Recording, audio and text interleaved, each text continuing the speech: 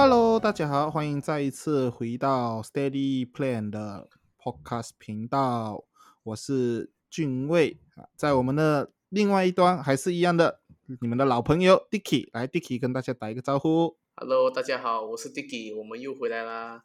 很高兴每周跟大家在这边聊聊天，讲话。这一周呢，我们会聊到关于退休规划这一件事情。为什么我们会觉得退休规划这件事非常重要呢？其实我在我的观察里面发现很多的年轻人一般上在年轻，比如说可能20多岁甚至30岁以前，就是在他们成家立业之前他们一般上是不会去想对退休的事情的。为什么呢？首先第一点，年轻人嘛，我们现在有一个叫 You Only Live Once YOLO 这种概念不懂 Dicky 有没有听过哈？ YOLO 对不对？YOLO 人生只有一次。对，人生只有一次，所以呢，我们要享受当下。我们这么辛苦工作，所以我们要对自己好一点，要犒劳自己，要奖赏自己就是吃好的、穿好的、玩好的、住好的。然后第二点呢，就是在20多岁的时候，我们一般上都会觉得，我们这件事情对自己还是太早了。你想一下，退休好像是50、60岁过后的，离我们大概还有30、40年的时间。现在去做退休规划，好像太早了一点哦。我都还没有玩够嘞，你要我准备退休了是不对的嘛。更多的是很多的人不知道自己以后要什么东西，他们只把眼光放在现在他们看得到的东西，就是我现在年轻，我朋友都是这样子做我做梦要看到这么勇，对吧？而且我也不知道我以后会变成怎样的人，所以不需要先管他啦，我们先玩玩好了，然后我们再来慢慢的规划但是呢，其实退休规划不管是对哪一个年龄层的人来讲都是非常重要的，所以呢，我们首先要先明白什么是退休规划。退休规划简单来讲就是可以确保自己有一个自尊、自立，并且可以保持同样生活水准的退休生活。就是我们在退休过后，我们还可以保持像我们现在努力赚钱的时候这样的生活，而不会因为没有准备好退休金，然后我们需要不断的降低我们的生活质量。本来是生活的舒舒服服的，结果因为退休了，反而过得更不好所以呢，我们要从现在开始就要开始实施那个退休的财务方案。所以关于为什么要做好退休规划这一点呢，我们会请 Dicky 来跟我们讲一讲。来 Dicky。 好，现在就轮到我分享为什么要做好退休规划。其实很多人他们会不觉得退休规划这件事情要早做，是因为他们不了解那个重要性，对吗？因为很多人他们觉得，退休规划这件事情，就像诸位刚刚说的，就是对他们来说还太早，我还年轻，我还可以再玩。玩这件事情本身是没有错的，其实我也是在玩，只不过呢，为何我们不花那一点点的时间去把这个部分去做好？因为为什么我们一定要做这件事情？首先，第一个，我们的科技不断的进步，那么我们科技不断的进步，也会让我们的经济也慢慢的增长。那么这一些都是未来的变化，而且这些经济增长的同时，我们的这些个人的教育水平其实也是慢慢的提高了。那么我们教育水平慢慢提高的话，大家是不是就会比较花多点时间都是投资在教育的部分？也就是说，我们要去读大学了过后，以前可能读了大学，可能读个diploma、degree 就毕业，可能以后不是了，可能以后读到 degree，可能你还要继续攻读 master 攻读硕士、博士，甚至是更高的学位。那么我们这些读书的时间已经占了我们大部分的人生的前半部分，其实也就是大大的缩短我们就业的年龄简单讲，就是我们做工的年龄会反而推得越迟。很简单的例子，你看医生就知道了，对吗？医生读医学大概多少年？就为你大概懂吗？医学我的朋友的话应该是5年在那个大学，然后2年的实习经验，所以加起来应该是7年左右。对吧？就都需要一个7年左右。可是7年左右只是包含实习时间哦。可是如果讲正式上岗位的时候，是不是可能在已经是大概第8或者是第9年啊？可能，对不对？因为因为我们实习了过后，我们还要去考研，继续深耕下去。所以单单只是在这个医学的领域，你就已经要差不多花你大概7到8年的时间去了解这门行业以及这些知识，然后并且运用到你的社会。那么我们做工的那个时长就已经被这些时间所用去了，对吗？可是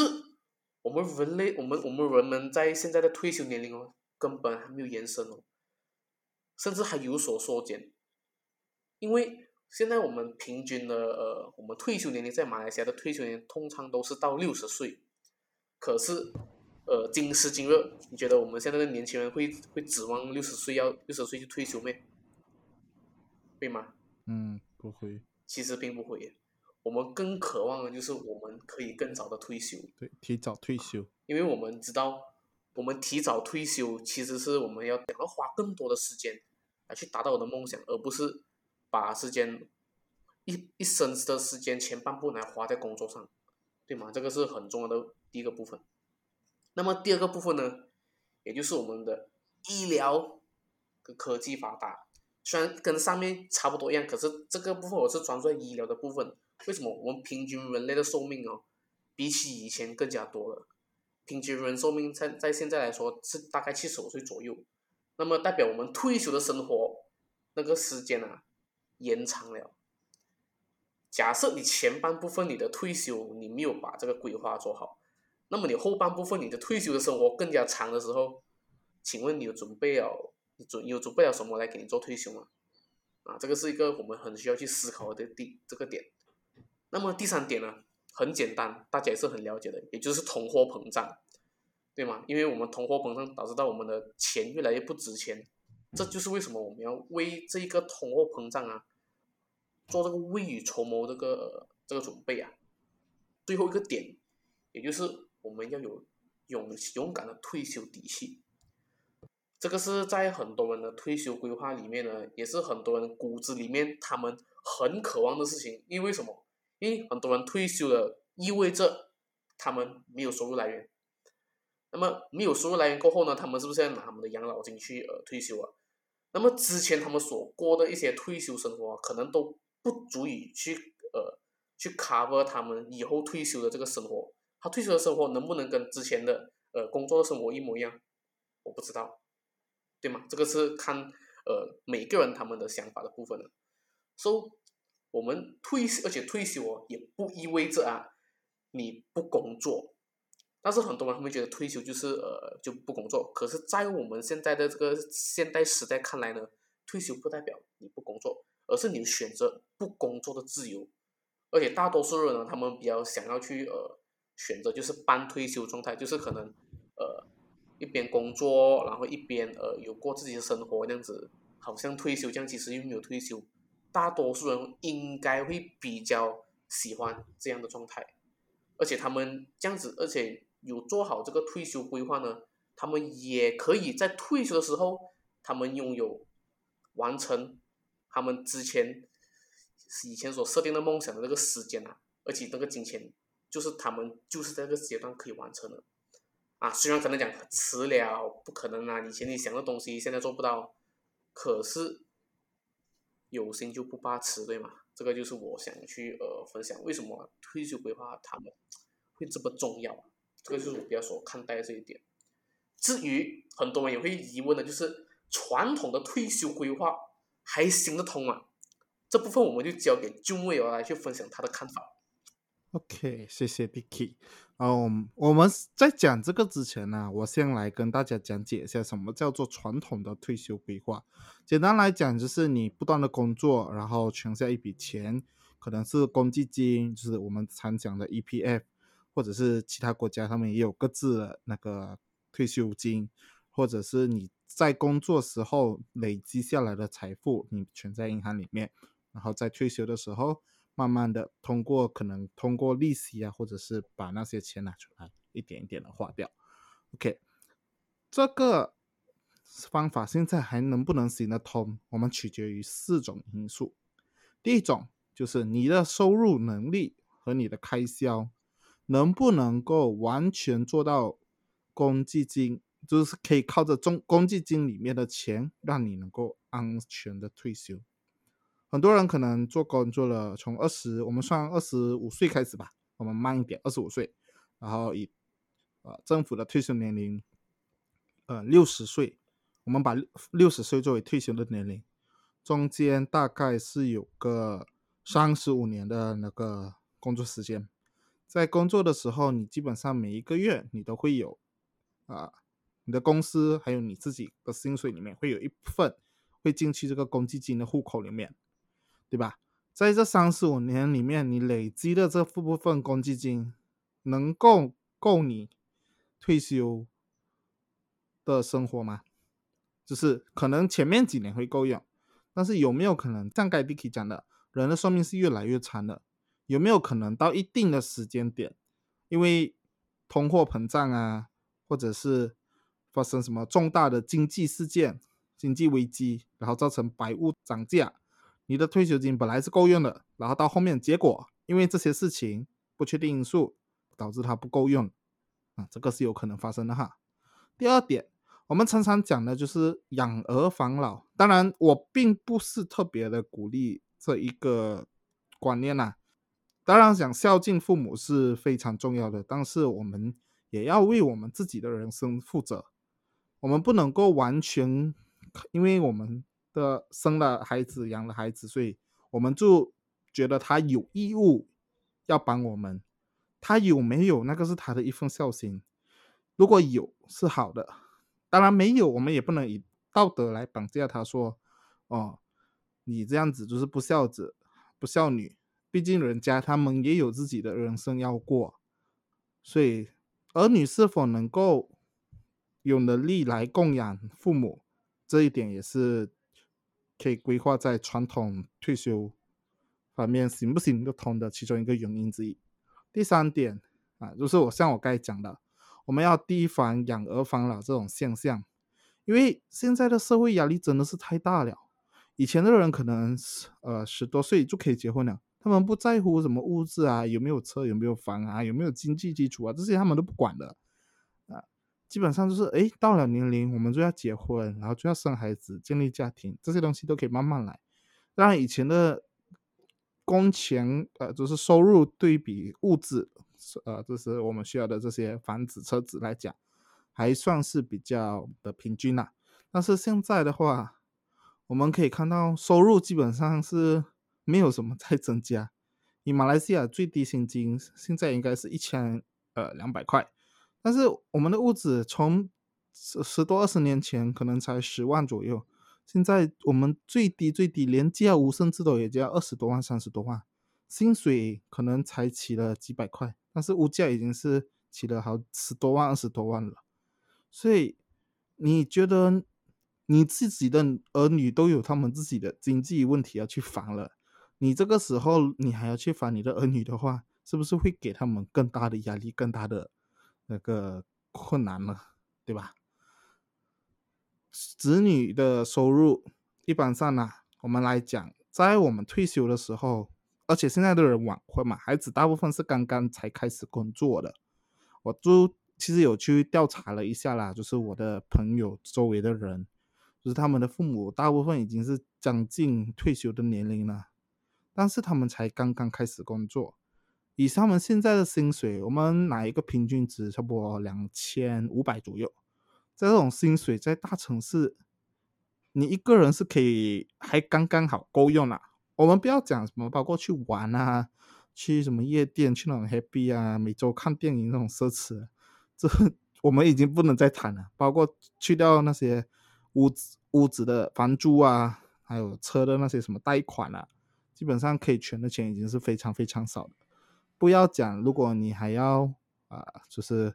跟女朋友像一起出去谈个恋爱、约个会这些都是要钱的。当然，我们不是说孩子不需要去对父母有报恩，但是我们的父母当能够的话，我们可以给孩子一点的时间，就至少啦，让他们可以慢慢的先累积他们的财富过后，然后我们再让他们可以慢慢的对我们回报他们的就是这个孝心，不要到我们退休了，孩子才刚刚出来工作，你就要逼死他的那种。哦，当然这边讲的可能有点过激啦。OK，就是不要让他们有这个太大的经济压力。然后还有一种可能性呢，我们刚才一直都讲孩子父母嘛，还有一种可能性就是你的孩子，如果他不意外的摄入一些不好的行为，你被迫要拿这些你的退休金，本来欠了20-30年，刚刚好够你退休了，结果你需要帮他去还债啊，比如说他去赌博，欠了一大笔债，你爱孩子嘛，你肯定是会帮他们解决的，对吧？除非就算你要跟他们断绝关系啦，那些阿龙还是会来找你的，对吧？对，像我们最近发生的这个大马的网红赌博的事件，其实也算是一种啦。所以你看他的家人，如果他的家里没有钱，那就是他没有这种经济能力，没有偿还的能力，那家里的人肯定还是为他受苦的。所以不管是孩子还是父母，我们都要尽我们自己的责任，做好一份退休的规划，来让我们的不管是我们的还是我们父母的退休生活过得比较好。然后最后一点就是在马来西亚的这个退休保障制度，它并不是特别的完善。虽然讲在每个国家啦都有自己的退休保障制度啦，但是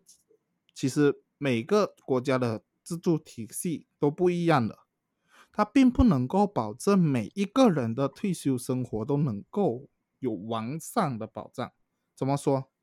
因为我们刚才讲了嘛 ，EPF 的那个全入的是靠你的薪水决定的。如果你的薪水很低的话，你全入的那个百分比虽然是一样，可是也是少很多，所以你每个人全到的退休金是不一样的。所以你全到的这笔钱其实只够用来生存罢了，它不一定可以让你活得很舒服，可能就刚刚好够你一日三餐，就是那种粗茶淡饭的那种级别罢了。所以，但是我们都知道了，我们辛苦了大半辈子为的是什么？就是可以在退休的时候过得舒服一点嘛。我们不要这种只能够温饱的状态下面生存过我们退休生活，我们要可以活得舒服，活得有尊严。所以，如果你只是想通过政府或者是你的公司给你的这个退休保障制度来确保你退休生活可以过得很好，我是觉得这么做的风险是有一点点大啦。不是讲不可以，是可以的，但是像我们很早之前尤其是在那个保险那边有讲过，多一个选择总是好的，所以最好的方式还是我们自己多建立几个退休的那个保障，然后让我们的退休变得比较安全，比较有尊严，比较可以过得舒服一点。OK，所以这基本上就是我们可以去思考传统的退休是否还行得通的4个重要的因素。我们现在会请 Dicky 来讲一下传统的退休制度跟现代的退休制度到底有什么不同。来 Dicky。 好，可以，首先传统跟现在的退休制度，其实我相信大家大致上都很了解，而且都会有很大的鲜明的对比。所以我们讲共同点的部分，说传统跟现代他们退休规划的部分呢，他们讲做，也就是把钱放在公积金，从以前到现在都是如此，毕竟这是国家的制度嘛。那么区别在哪里？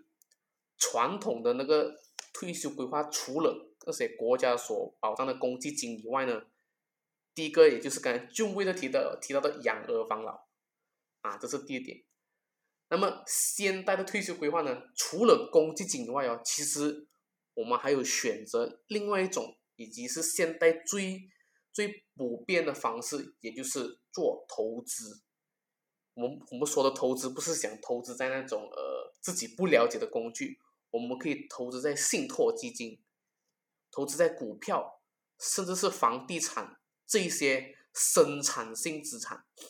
啊。这一个部分呢，我们将会在其他的podcast 以后，我们会再分享更详细的内容。不过首先我们先主要专注在我们现在的退休规划跟传统的它最大的区别是什么？最大的区别就是工具上的选择。因为我们只要选对工具，把我们做多一份规划的话呢，那么总比好过你只是用一份公积金来保障你的这个个人退休。因为我们其实不只是公积金哦，我们还有在马来西亚有个叫做 PRS 私人退休基金，叫做 Private Retirement Scheme，对，对吗？私人退也有这休计划。个退休基金那个规划啊，这个可以帮忙扣税的，也是一种不错的福利。而且还有刚刚我所提到的信托基金啊、股票、房地产等等，只要你学会运用这些工具呢，他们是绝对可以帮到我们做好舒适退休，而不是只是活着的退休啊。这个大家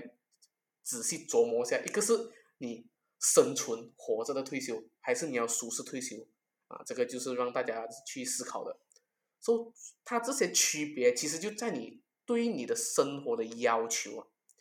因为你想想看哦，我们刚刚俊伟都已经讲了，你努力大半辈子，你为了什么？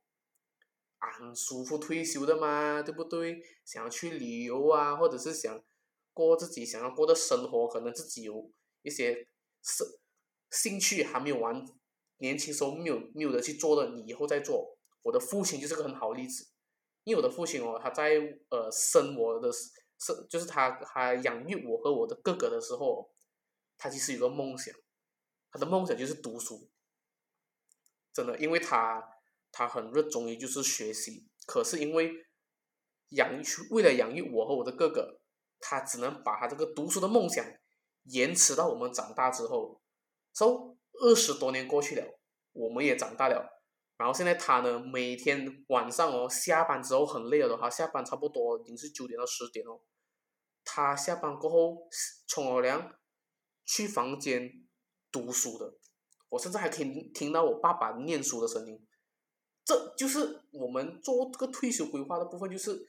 你可以去很有这个时间跟那个金钱去完成你想要做的事情，而且前提就是我爸爸有做好他的那个财务规划，这才能让到他可以做他喜欢的东西。这个就是发生在我家庭了，就是我每一天所看到的事情。这个就是区别，因为他不只是有投资在放在公积金，他自己有放在不同的任何的这个财务工具，比如说信托基金、股票啊、房地产有没有？所以他就有放在这两个工具呢。这些工具它是能帮我们创造更多的被动收入的。这个就是我就想给大家看到它那个差别在哪里，因为我没有太大的压力，就是讲我需要想去供养我的父母，因为他们都做这个规划部分，虽然说没有讲很好，因为他们是比较晚年才去做的，可是至少因为他们早5年前去做了，现在至少他们舒服一点，我也不用那么压力，这个就是我会比较开心的部分啊。当然，这个不是我给自己懒惰，然后没有给什么所谓的孝顺父母的部分这些借口啊，我还是有去做的，只是我不需要因为这个事情而烦到我要想尽办法，就是我要怎么办，要怎么办，就是太压力去逼迫自己去做这个事情。因为我们90后，是就不会有压力。对啊，主要是个压力部分，因为我们90后我们不是讲抱怨啊，太辛苦了，因为我们处在一个很好的时代的同时，通货膨胀已经是侵蚀了我们的身边的财富啊，所以我们根本就是刚刚就有所讲的，廉价物都要从大概20到30万起，对吗？嗯，这个就是一个很大的一个我们以后所面临的这个负担。所以这个就是我所想要分享，就是传统跟退休规划最大的区别，就是一个完全没有做任何投资，另外一个有做投资，对吗？投资在对的工具，而不是投资在自己不了解的地方。这个是最最最重要的事情，所以大家要去好好的思考一下，你的退休规划究竟是传统的以前的退休规划的，还是你是已经开始慢慢现在有 planning 的现代的退休规划，这个是大家必须要去思考的部分。那么最重要的一 part 来了，也就是我们要让这个俊伟来做这个真正退休的规划应该怎么去做。谢谢 Dicky 啊，对我来说，真正的退休规划应该要怎么做？就是我们不要把自己局限在某一种，就是把我们自己100%的依靠在某一种投资工具上面。就比如说我们刚才可能前面提到的，只依靠这个 EPF 来当做我们的退休金。所以我们在退休规划的那个最其中的标准呢，我觉得 PRS 的一个制度是非常好的，就是你在年轻的时候你可以承受比较高的风险，然后慢慢的随着你年龄的增长，它会把你的这个比较高风险的部分慢慢的转移到比较安全，就是收益平稳，就比如说可能一些债券的投资的部分上面去。所以对于我来说，退休规划的最其中的标准就是你的要确保你的本金是安全的，然后你的收益要平稳。然后在这两个同时，最好是可以，不是最好，是必须可以，就是抵御那个通货膨胀，还有就是生活费增长的这一个部分。怎么说？就是你赚到的钱，你投资进去的钱，一定要比这个通货膨胀的那个百分比要涨得更多，不然的话，像你现在存100块，可能到20年后、30年后你退休了，结果只剩下90块。虽然讲你的钱是有增长啊，但是那个就你可以买到的东西，结果是100块现在可以买，比如讲可能5包麦肉，可能10年后、20年后，虽然讲它变200块，但是你只能买到2包的麦肉。这样的话就代表你的这个退休金就不太够用了，可能就不太够用了。所以什么时候是开始退休规划最好的时间？我的答案永远都是现在。我们一定要从现在就开始制定我们退休的目标，哪怕你还不太懂你未来要做什么，至少你去想一想，你想要一个怎样的退休生活，你大概每个月要多少的钱，去算一算。如果真的不会的话，试试看找一个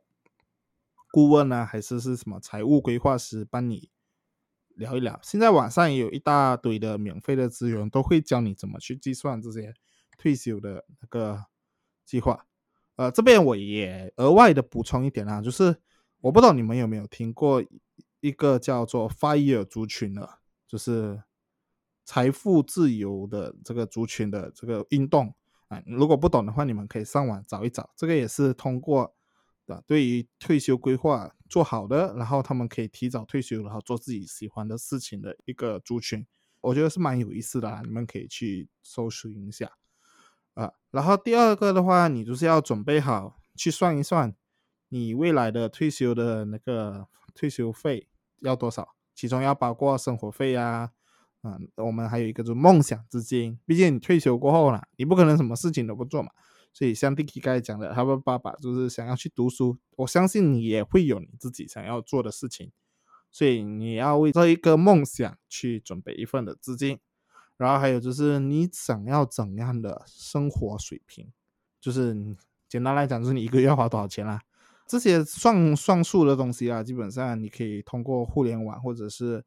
一些专业的财务规划师都可以帮你算到，所以不要再等了，从今天开始，从现在开始，这一刻拿起你的电话去谷歌那边找一下怎样做退休规划，然后开始去行动。OK， 所以我们今天的 podcast 就到这边。在我们结束之前 ，Dicky， 你还有什么话要对我们的听众讲的吗？好，我想送大家最后一句话，那就是你现在存，你就是现在有钱；你现在不存，你以后永远也是没有钱。所以，我们做这份规划最好的时候就是当下，赶快存钱，不要给自己借口，好吗？